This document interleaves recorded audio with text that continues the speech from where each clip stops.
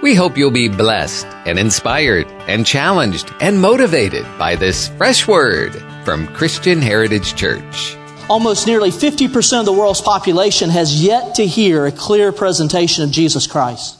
1 billion Muslims across North Africa and the Middle East and to Central Asia and to China.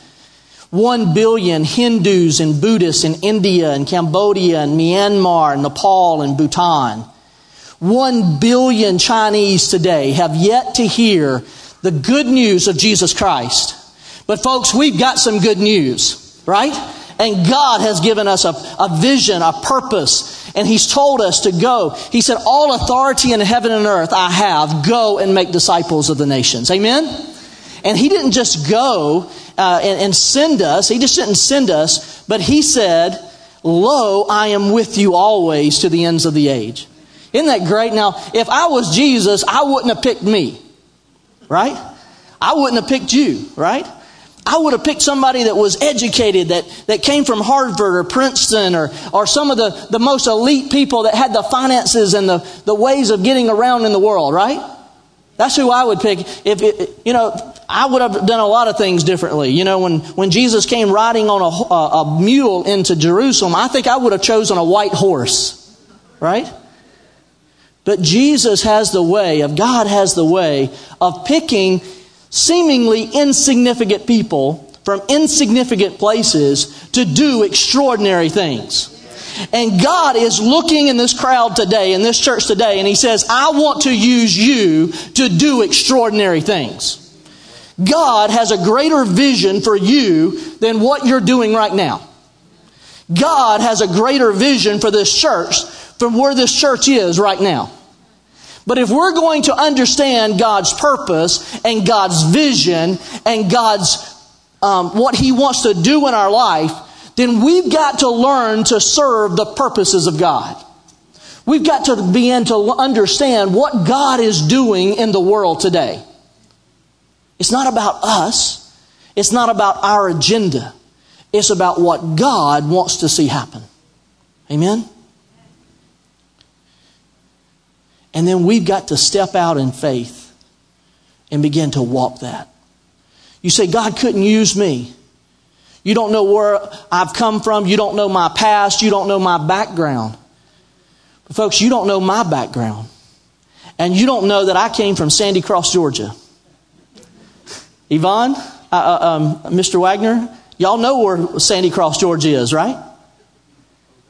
You don't understand that when I went to school in the first grade that I could not speak. I had to go to speech therapy for almost 4 or 5 years before people could understand what I was saying. I stuttered so badly that the teachers could not even understand what I was saying. You don't understand that at 9 years old, I witnessed my father dying on a farm accident. And I grew up with my mom and at my grandmother's house just down the road. But how many of you know that God uses a little shepherd boy in the middle of nowhere, in the mundaneness of life, out in the obscurity of life? God says, I choose you to be king of Israel. Right? God says, Bethlehem, though you are the least in all of Judah, out of you shall come forth the one who shall be called peace. Amen? That will bring salvation to the nations. God is saying, no matter where you're at right now, I want to use you in a tremendous and a powerful way. We got to step out in boldness. Now, we also have to understand what God's placed in our hands. What God's placed in our hands. You say, I don't have anything. I come from nowhere and I have nothing to give. But all of us have something to give. When Moses was out in the desert and God called Moses to go and deliver his people from Egypt, God says, what do you have in your hand? He says, I have a staff, God. I have a staff. God says, what do you have in your hand? I just have this rod, God, this shepherd's staff. He said, what do you have in your hand? You see, God was going to use that staff to deliver His people. He was going to use that staff to part the Red Sea. He was going to use that staff to strike the rock and bring forth water. God was going to use what's in your hands to bring salvation. It may not seem a lot, but God's going to use you to bring about the extraordinary. Amen? That wasn't part of the message today. I just felt so just stirred in my heart during worship time today that God has something great for Christian Heritage Church. God has something great. I've been coming to this church. Many of you don't know this, but I've been coming to this church since I was about 12 or 13 years old. I was from Franklin Springs, Georgia, and we used to do Teen Talent. And back in those days, they had these regional, instead of just going to nationals, you had regions before you went to nationals. And I used to come down with Franklin Springs Church, and we would compete at the Christian Heritage Church in Tallahassee. At least once a year, I would be in this church. And then when I was in Emmanuel College Singers, we'd come down here at least once a year to sing at Emmanuel College Singers. I followed this church really throughout my whole life. This is a significant church. This is an influential church. This is an important church. Not only to a denomination, but to God and to the kingdom of God. And God says, I have a purpose for you. Do not diminish what I have placed in your hand. And I have a purpose of reaching Tallahassee. And I have a vision of reaching the world through you.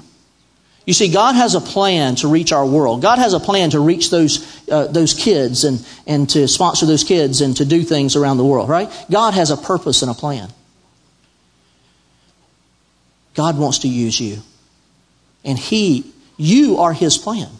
Understand that. You are His plan. God has no plan B. God wants to use you. People to People Ministries is a tremendous organization. I have the opportunity, and just like the video says, we are People to People Ministries. And I get to tell the story. For 10 years now, I've been able to go around churches and share these stories of these children. One of these people on the video, they were left at the doorstep of a missionary, Hulbert and Marguerite Howard, and they've grown up, and now they are missionaries to Bangladesh, a Muslim nation, and have planted more than 40 churches in a Muslim nation. Isn't that great? Amen. Hallelujah. And so it's just a wonderful thing to be able to go and tell the story. Some people say, well, you're Mr. People to People, you're over people to... No, I'm not Mr. People to People. These people that you saw on the video screen are people to people. You are people to people because you sponsor these kids and doing incredible things. Now, People to People is number one, it's a child sponsorship program, and for $25 a month, you can sponsor one of these kids. And these kids really change the life of this child. It gives hope, it gives education, it gives food and water and things like that to these children on a daily basis. And one of these examples, and we're going to show a video here in just a second, but one of these examples is in Kenya. And earlier this year, I was able to go to Nakuru, Kenya, and they take kids that are destitute. It's called the Destitute Children's Home. And they take kids that have been orphaned by parents who have died from AIDS or who can't afford to have these children. And these kids live on the streets. And they take these kids. They've got about 70 or 80 kids now that live on the compound, that go to school. They have a school there on the compound. And People to People sponsors this school. So let's watch this video from Jessica Dunning. Hi, I'm Jessica Dunning, and my husband Jamie and I are the People to People directors for Kenya. And today we are actually on location at one of our People to People projects here in Nakuru, Kenya, Nakuru CMD and Pistis Academy. And we just spent some time with some of our kids here And I just wanted to let you know how important your sponsorship is for these children. It makes such a tremendous difference in their lives, not only your monetary support, but the correspondence that you send to them.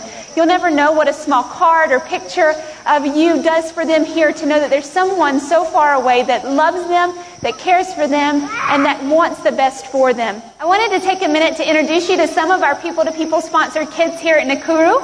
We have Margaret, and we have Patience, and we have Delmas here with us, and several other children that are sponsored through the program. Can you guys say Asante Sana to the people in America? You say Asante? Asante, which means thank you so much from the bottom of our hearts. These are some of the kids that are being directly impacted by your support and by the People-to-People program. You can't imagine what a difference it makes here at a place like this, providing food for the kids, money for education and school fees. It's such a difference maker, and we just wanted to thank you for that support. Thank you for pouring into their lives. Even though you may not have been here, you're making an incredible difference in their lives, and we thank you for that. Amen. Jamie and Jessica Dunning are doing a great job throughout Kenya, but this is one of the orphanages that we sponsor there in the nation of Kenya. Right now, we're working on a water filtration system. Their water, we've dug a well there, but it's got so much sulfur in the water, it's undrinkable. And so we're working on a water filtration system that will not only affect them, but also they'll be able to sell that water to the local community who is also affected by this water that's in the ground. And so we've raised about $8,500, and it's going to cost us about $10,000. So that's one of the projects that we're working on right now. So not only do we have child sponsorship, we also do feeding programs around the world. We go into places where the church there may not be churches, and so we start feeding people on the streets. And through feeding people on the streets and showing Christ's love to these people, churches are then able to be planted. Today, in Cambodia, in Phnom Penh, right in the center of, they're having a celebration service of opening our ministry center there. We just spent $200,000 to open up a ministry center right in the middle of Cambodia with Sammy Lamanella. He was a person from Cambodia, went there. He was from the Philippines. He left the Philippines as a missionary, went to Cambodia, and started this ministry. Today, he's planted about 10 churches in the nation of Cambodia, and today we open up our ministry center right in the heart of Phnom Penh. Isn't that great? Isn't that exciting? And so they invited me to be there, but I had already scheduled to do the Sunshine Conferences this week, and so I was unable to be there. We also do disaster relief. So when earthquakes hit Haiti or tsunamis hit Indonesia, we're the ones that go in very beginning, do the assessment, begin to give water and food and medicine to people around the world. And then we also help to rebuild the infrastructure of our facilities around the world also. And so when disasters happen, like it's happened in Ecuador just recently, it's very essential that we're there helping our churches from day one. And so thank you for your giving to disaster relief. And then a very exciting thing that we're doing now is micro businesses. We're not trying to create a dependency. We're not trying to create a welfare system for these kids around the world. What we're trying to do is lift people out of poverty. How many of you know that the gospel is redemptive and it has a redemptive lift? See? So God wants to take you from where you're at and lift you out of sin, lift you out of darkness, lift you out of poverty to a place of sustainability. And so that's what People to People also tries to do with our programs. And so one of the exciting things that we're doing is micro businesses. We're going into places and starting tilapia farms and fish farms and greenhouses, ice cream businesses and different things around the world to give a job to our orphanages or our pastors or our national leaders on the field. And so now I'd like to show you just a short video of micro businesses in the nation of Kenya. Combining traditional missions ministry with agriculture is vital in a place like Kenya. I could talk about the Bible and the conversation might last for 5 minutes. But when I start talking about agriculture, I captivate the people's attention and I speak to a need that is really being felt by the people in our community. Agriculture combined with missions can help satisfy not only an appetite for a better life, but also eternal salvation.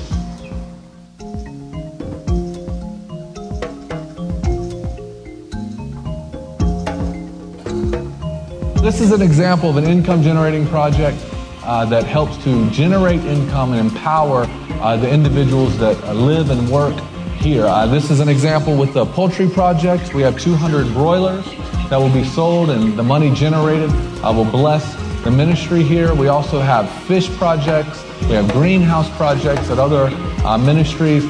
All of these are a way to give the people that are doing these ministries the tools that they need to better equip and empower them to meet the needs of their community. When you give to a farm project like this, a micro business, a greenhouse project through people-to-people ministries, you are enabling the betterment of a whole community through education, through provision of food, and through the preaching of the gospel, through practical things like growing a plant or sharing a meal. We thank you for your giving of not only resources to provide the farm, but of the gospel to people who need to hear. And that's what it's all about, right? It's not just about doing social work. It's not just about building a greenhouse or a tilapia farm. It's about sharing Jesus Christ, the gospel, the kingdom of God, to the people of Kenya or the people of Bangladesh or the people of Myanmar or Indonesia or wherever we go. And so thank you for your support of People-to-People Ministries. If you would like to come by my table at the end of the service, we can talk about child sponsorship or a project that we may be doing. But also, please sign up for our newsletter. We have a newsletter that goes out when a disaster hits or if we have a certain need. And we'll keep you informed of what's happening around the world in People-to-People Ministries. Amen? Amen. Let's begin today. I want to read out of Hebrews chapter 10.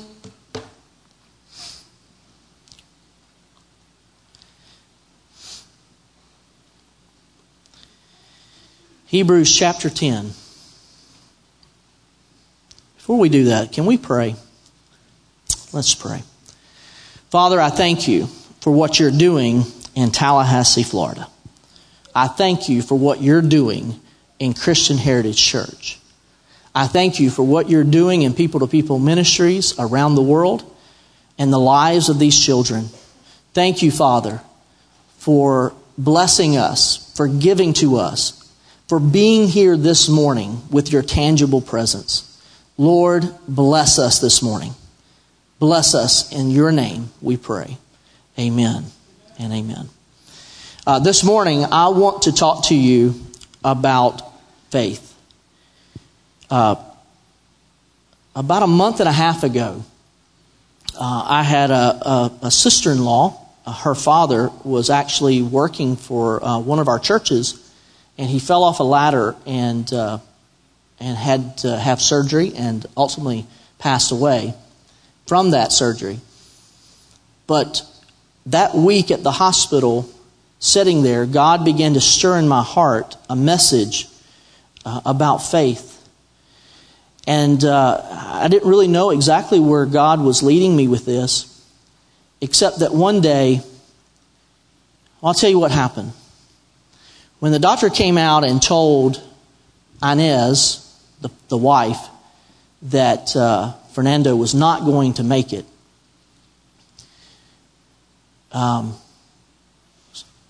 the family did not come apart. It did not go into this terrible grieving like I would have expected or what other people expected. But God did something phenomenal.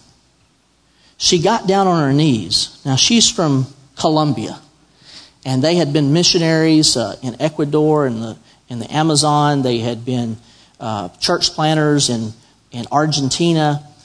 And so these were strong Christians, right? These were a man and woman of God. There's a family of God. And now she's just found out that her husband is not going to make it. And so she knelt down on the ground in the waiting room. And there was about 20 people there. There was people from the Hispanic churches in Oklahoma City. There was people from the Gate Church in Oklahoma City, family members.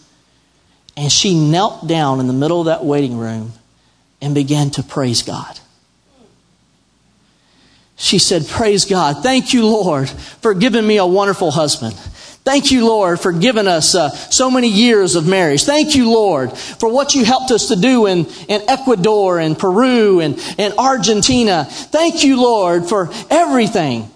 And it went on and on and on. It went on for like 20 minutes just praising God. Isn't that awesome?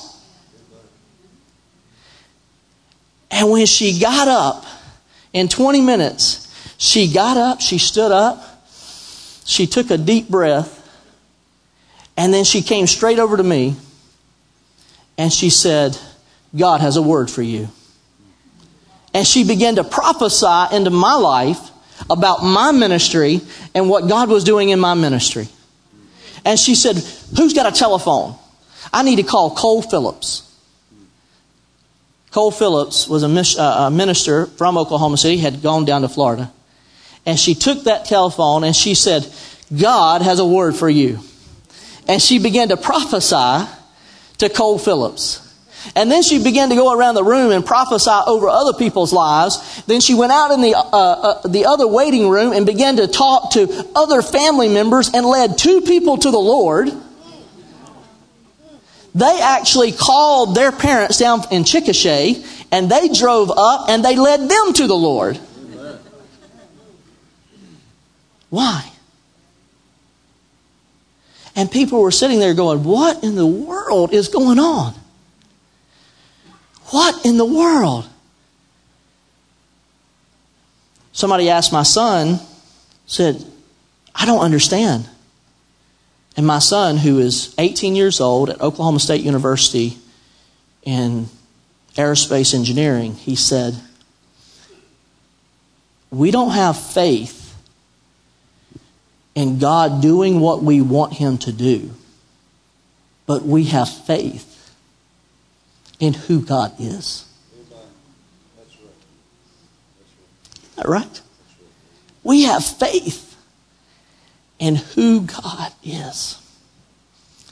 And so this message began to stir in my heart about what is faith. I think it's been manipulated for our own purposes sometimes, the definition. But if you will, turn with me to Hebrews chapter 10. Hebrews chapter 10, verses 22 through 25 first says, let us draw near with a true heart in full assurance of faith, with our hearts sprinkled clean from an evil conscience and our bodies washed with pure water. Aren't you glad that Jesus Christ came and saved us? That Jesus Christ made a sacrifice so pure, it doesn't just cover up our sins, it washes our sins away. Let us hold fast then to the confession of our hope without wavering. For He who promised is faithful. And let us consider now to stir one another to love and to good works, not neglecting to meet together as is the habit of some, but encouraging one another, and all the more as you see the day drawing near. Now drop down to 32 through 39. But remember or recall the former days, when after you were enlightened, right, you endured a hard struggle with suffering, sometimes being publicly exposed to reproach and affliction, and sometimes being partners with those so treated. For you had compassion on those in prison, and you joyfully accepted the plundering of your property. Isn't that amazing?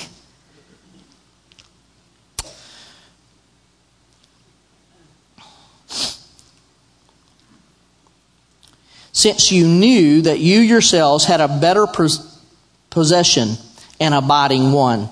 Therefore, do not throw away your confidence, which is a great reward. For you have need of endurance. So when you have done the will of God, that you may receive what is promised. For yet in a little while, and the coming one will come and will not delay, but my righteous shall live by faith. And if he shrinks back, my soul has no pleasure in him. But we are not of those who shrink back and are destroyed, but of those who have faith and preserve their souls. You see, God has a plan for our life. God has made promises to us. But how many of you know that God is faithful? What kind of promises has God made to you? God's made a lot of promises to me. God promised me that we would have children. God promised me that the nations was my inheritance, that God has promised me salvation. God promised me many things. How many of you know that God has made promises to you? God has made promises to this church. God has made promises to your ministry here. But the world wants us to be intimidated and to fear.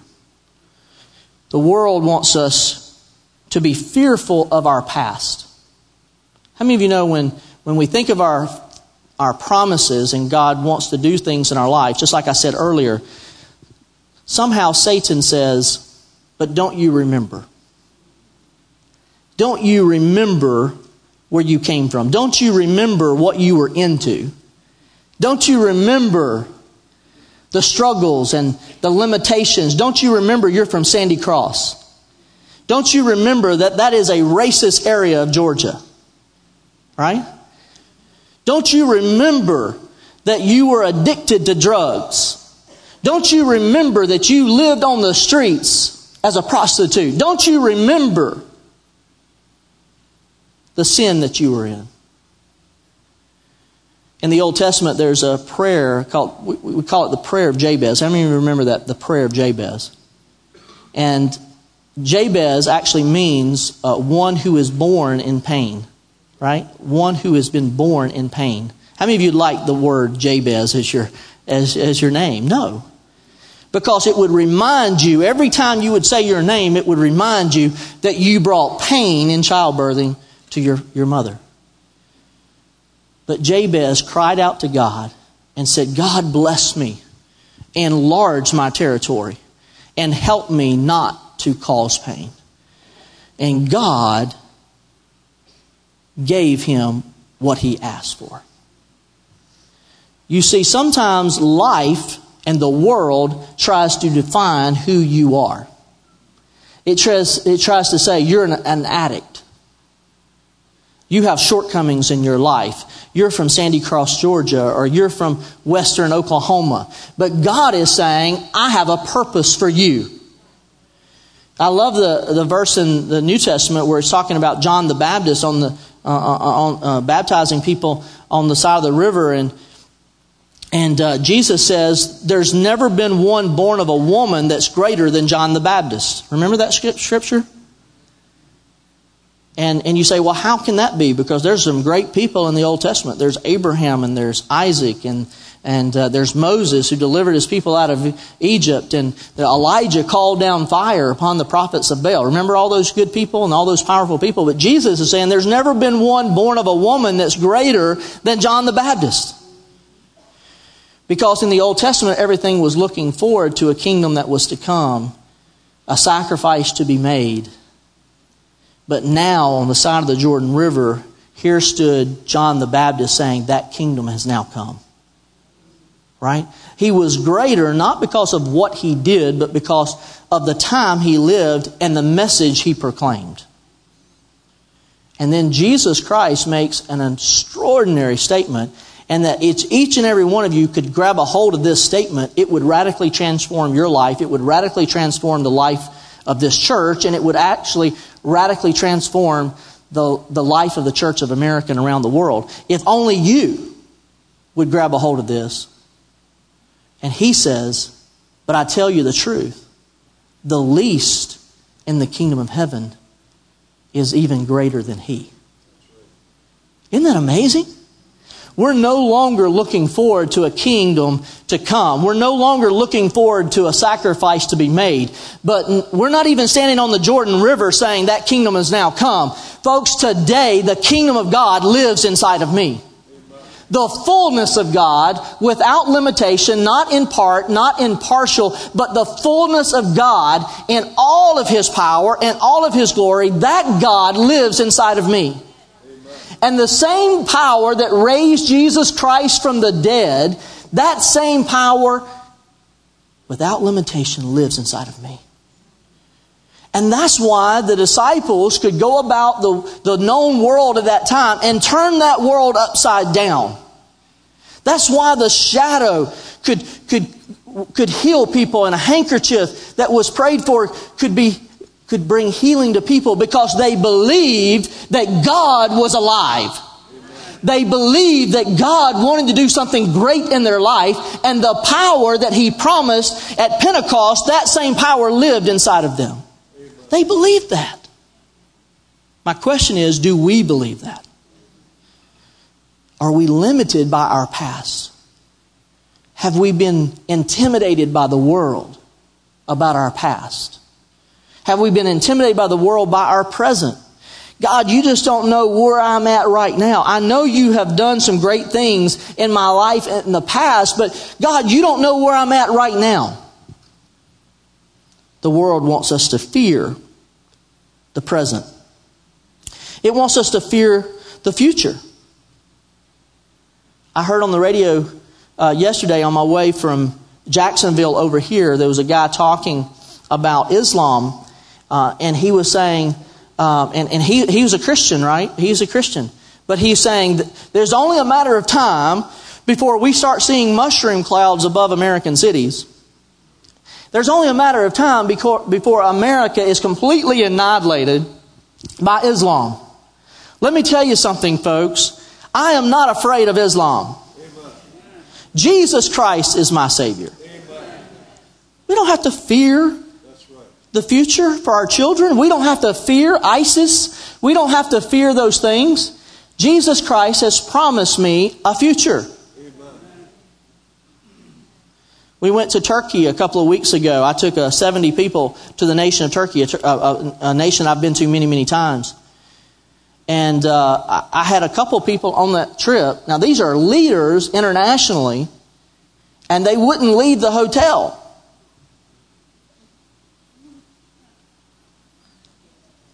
And I had to go to them and say, what are you afraid of? If God has called you here, God will protect you here. We have no fear of our past. We don't have to fear our future. We don't have to fear ISIS. I'm more worried about the complacency and the lukewarmness in the American church than I am about ISIS. ISIS will never destroy the church of Jesus Christ. Complacency and lukewarmness will. I'm not fearful of the future. For he who is promised is faithful. Every single time God has promised me something, God has always remained faithful to me. God promised my wife and I children, and we went to London, England, and in 1993, we'd been married 2 years, and we said, well, this would be a good time to start a family. And no children came. 2 years passed, 3 years passed. Now we've been married for almost 6 years, and no children. We'd gone to specialists. We'd gone to more specialists. We'd gone to more specialists. We had taken medicine and medicine and medicine, to the point where they said, we don't really want to give you any more medicine because it could cause cancer. But we just prayed one day. We were at Northwood Temple in Fayetteville, North Carolina, and John Hedgepath and Chuck Pierce laid hands on Janice and I and said, God has promised you children. 10 months later, we had a son. Amen? We've been in mission since 1993. But in 1999, God began to speak into my heart about going to Turkey, to a Muslim nation, to go there and to plant churches. It's the largest Muslim nation in the world, 70 million people, and at that time only 500 evangelical Christians. Can you imagine that? 70 million people and less than 500 evangelical Christians. I had missionaries, not to the Wagners, but I had senior missionaries to come to me and say, you don't want to do that. You don't want to take your family to Turkey. You don't want to go to the Muslim world. You don't want to waste your time reaching those people. You need to go to Latin America. You need to go to certain parts of Africa where there's a great revival. There, God can use you and use a young family. Why go to Turkey? And I looked at that minister, that missionary, and said, I believe that God wants to be made known to all people at all times in every generation. And whether I have to give my life to a barren ground, I will plant seeds in a barren ground because I know He who has promised is faithful. And folks, it was hard, right? It was hard. I remember one time going out to a small town out in eastern Turkey called Tunceli. No Christians in this city. I got an invitation to come to the school there because some people in London had become Christians. We were still living in London, but we were ministering to Turks, and a couple of people had become Christians there. We had baptized them. They had told their family back in Tunceli. Now they've invited me as a minister to come and see their school. What in the world? So I travel to Istanbul. I go 20 hours out there. I get off the bus, and the first thing I hear is the mayor of the city wants to see you. The mayor of the city wants to see me. Monday morning at 9 o'clock, I'm in the mayor's office, and he says, why are you in my city? How many of you know I wanted to lie? Right?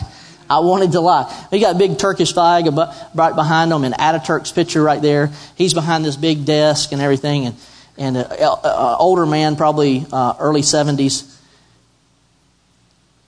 And I just said, I'm a pastor of a church in London. And some of your people from this city have become Christians. And they invited me to come and see your school, to see your children, and to help if I could. And this man started crying. 70 plus years old, and he's crying. And he says, the world has forgotten about my city. You're the first American to come to this city in 20 years. You coming means more than millions of dollars that you could have brought. The gate of this city is open to you. You see, the world wants us to fear. The world wants us to be intimidated. But folks, there are people out there with open hearts, with open doors, with open gates to cities waiting for you to go. And I'm not just talking about Turkey. I'm talking about right here in your community. That week, 10 people gave their life to Jesus Christ. The mayor of the city invited me back to the city 2 months later for a music festival, and I went back. That time, he met me at the city. There was a military circles the city because I don't know if you've heard about what's going on in Turkey right now with PKK and all the other ISIS fighters and stuff like that. Tunceli is like the center of PKK, which is a separatist movement. And it's called the City of the Assassins. And so I was really pretty intimidated about going out there to start with. But the second time I come, the mayor comes to the city gates, literally gates that military protect, and invited me in on his bus. 5 people were baptized in water on that trip. God, when He promises something, He's faithful. Today we have a church in Ankara, Turkey. We have a church in Laodicea. We have a Turkish church in Antakya where Paul and Barnabas was first sent from. We have a Turkish church in Mongolia, Romania. And we have Christians in London and Izmir and Istanbul. God is faithful. He promised me that His Spirit and His power would be with me always. Lo, I am with you always to the ends of the earth. In 1997, when I first went to Turkey, I met a man named Umit, shopkeeper, and he said, what are you doing in my country? And I said, well, I'm here to learn about Turkish culture. I'm here to learn about Islam. And he says, why are you here in a tourist area of town? Why don't you come to my house? Now that was pretty scary, right? So he picked me up at the hotel and we drove and we drove and we drove. And I'm thinking, this 1997, this was pre 9/11, so I didn't worry as much. But at the same time, I was thinking, I've been taken as hostage, you know. I get to his house, and it's a beautiful house with a swimming pool in the basement and his own private mosque in his basement. A very wealthy man. You wouldn't have known it from the appearance when I first met him, but he turned out to be a very wealthy man. We kept up a relationship. He actually named his son after me, named his son Matthew. 2012, I go back to his place, and he has developed multiple sclerosis. Could hardly walk. He was stumbling around. He said, Matt, I need to talk to you. We go out to eat. I had a team with me. I sent them back to the hotel. He said, Matt, I have a death sentence over my life. I have a very, very aggressive form of MS, something like Lou Gehrig's disease or something like that. He wasn't sure exactly what, the doctors wasn't even sure exactly what it was, but it was very, very aggressive.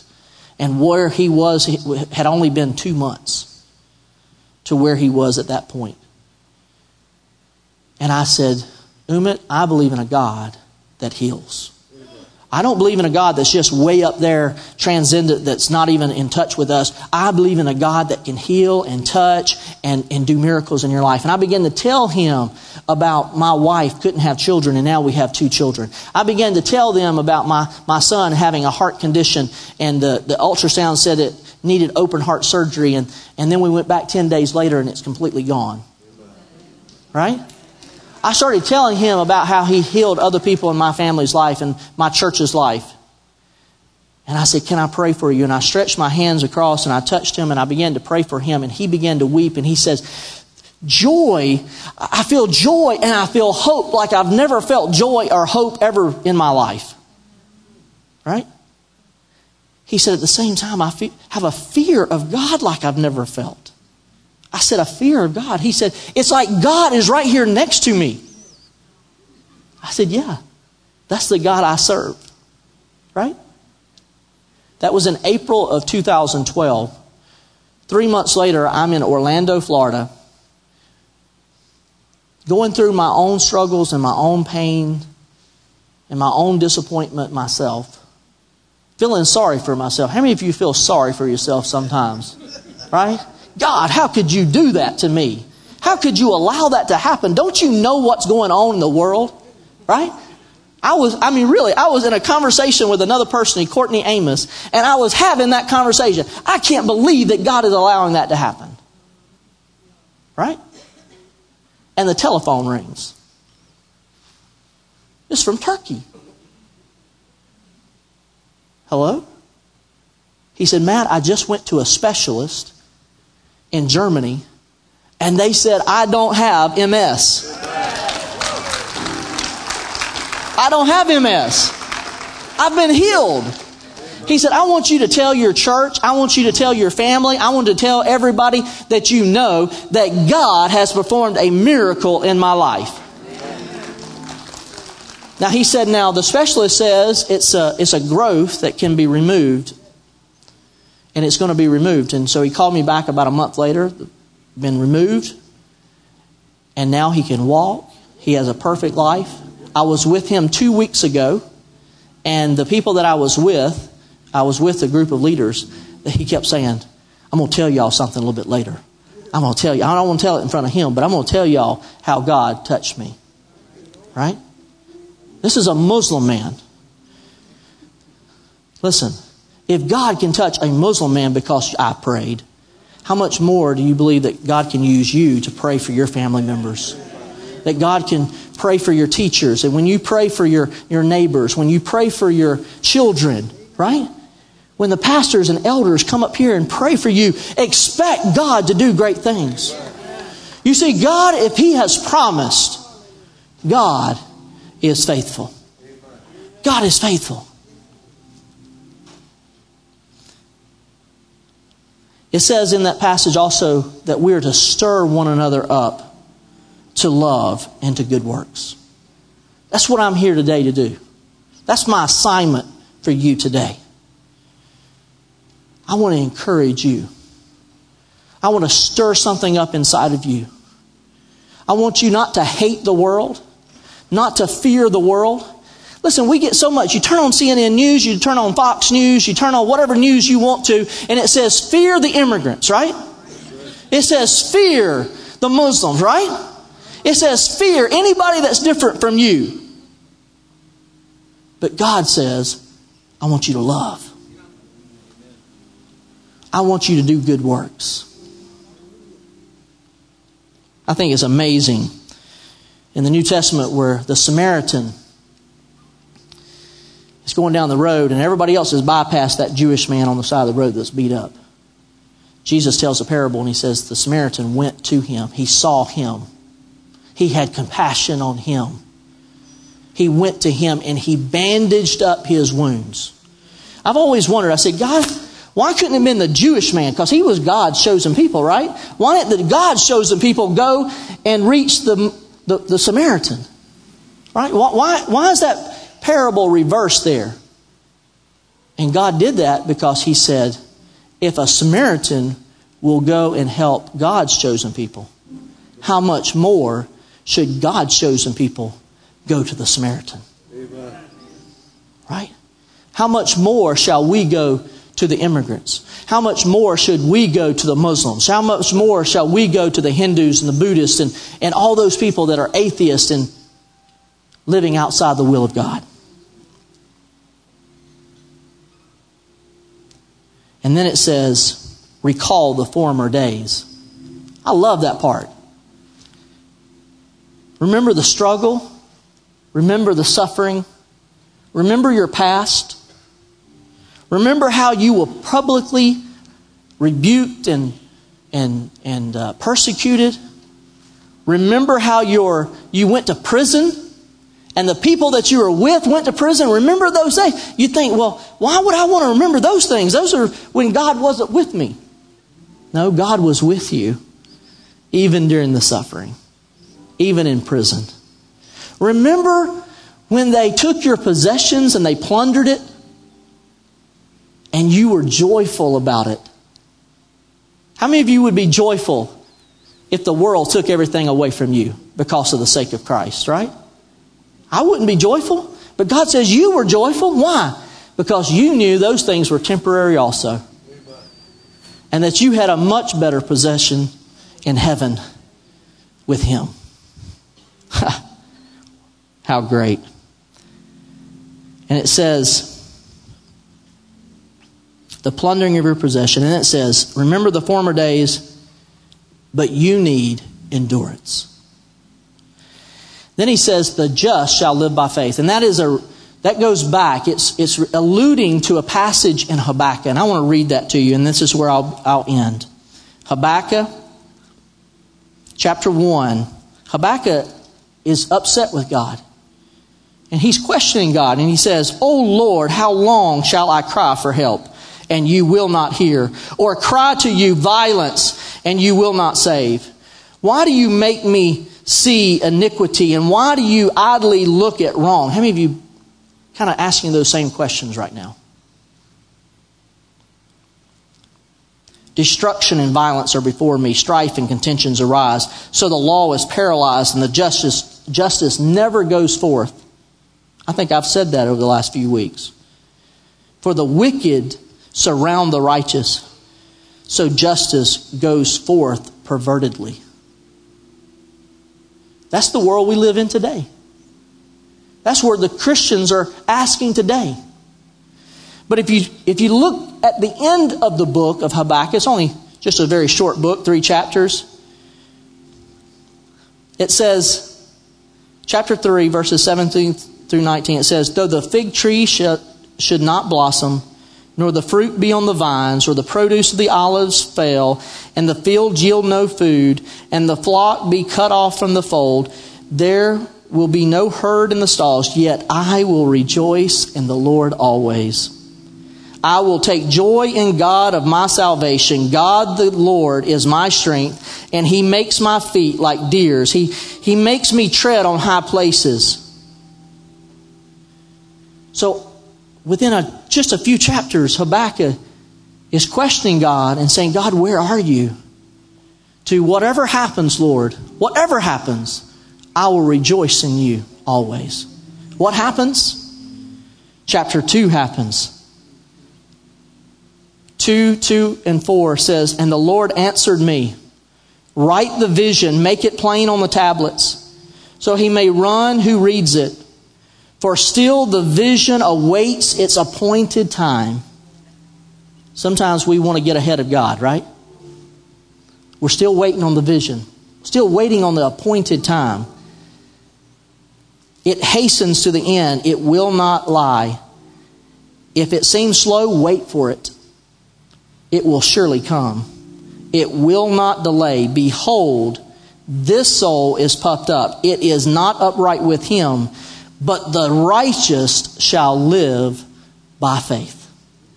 Folks, I want to tell you, I don't know where you're at today. I don't know what hardships you're going through. I don't know your past. I don't know your present. I don't even know what your future will hold. But what I do know is God is your salvation. And what God has promised you, God is faithful to do. God has a vision for your life, and God has a vision for this church. And the appointed time might not be here, and we may still have to wait for it just a little while longer. But while we're waiting, folks, God says, Habakkuk says, I will rejoice in the Lord always. Lord, I will dance on the mountaintops and sing joy to you, for you are my strength. If God can give me children when the world says you're not going to have children. If God says I'm going to plant churches in Turkey and the most unreached nation in the world. If I'm going to take street kids off of India who have no future and make them doctors and lawyers and missionaries to Muslim nations. If God can use a person from Sandy Cross, Georgia, God can use you. And God has a plan for you. Let's stand.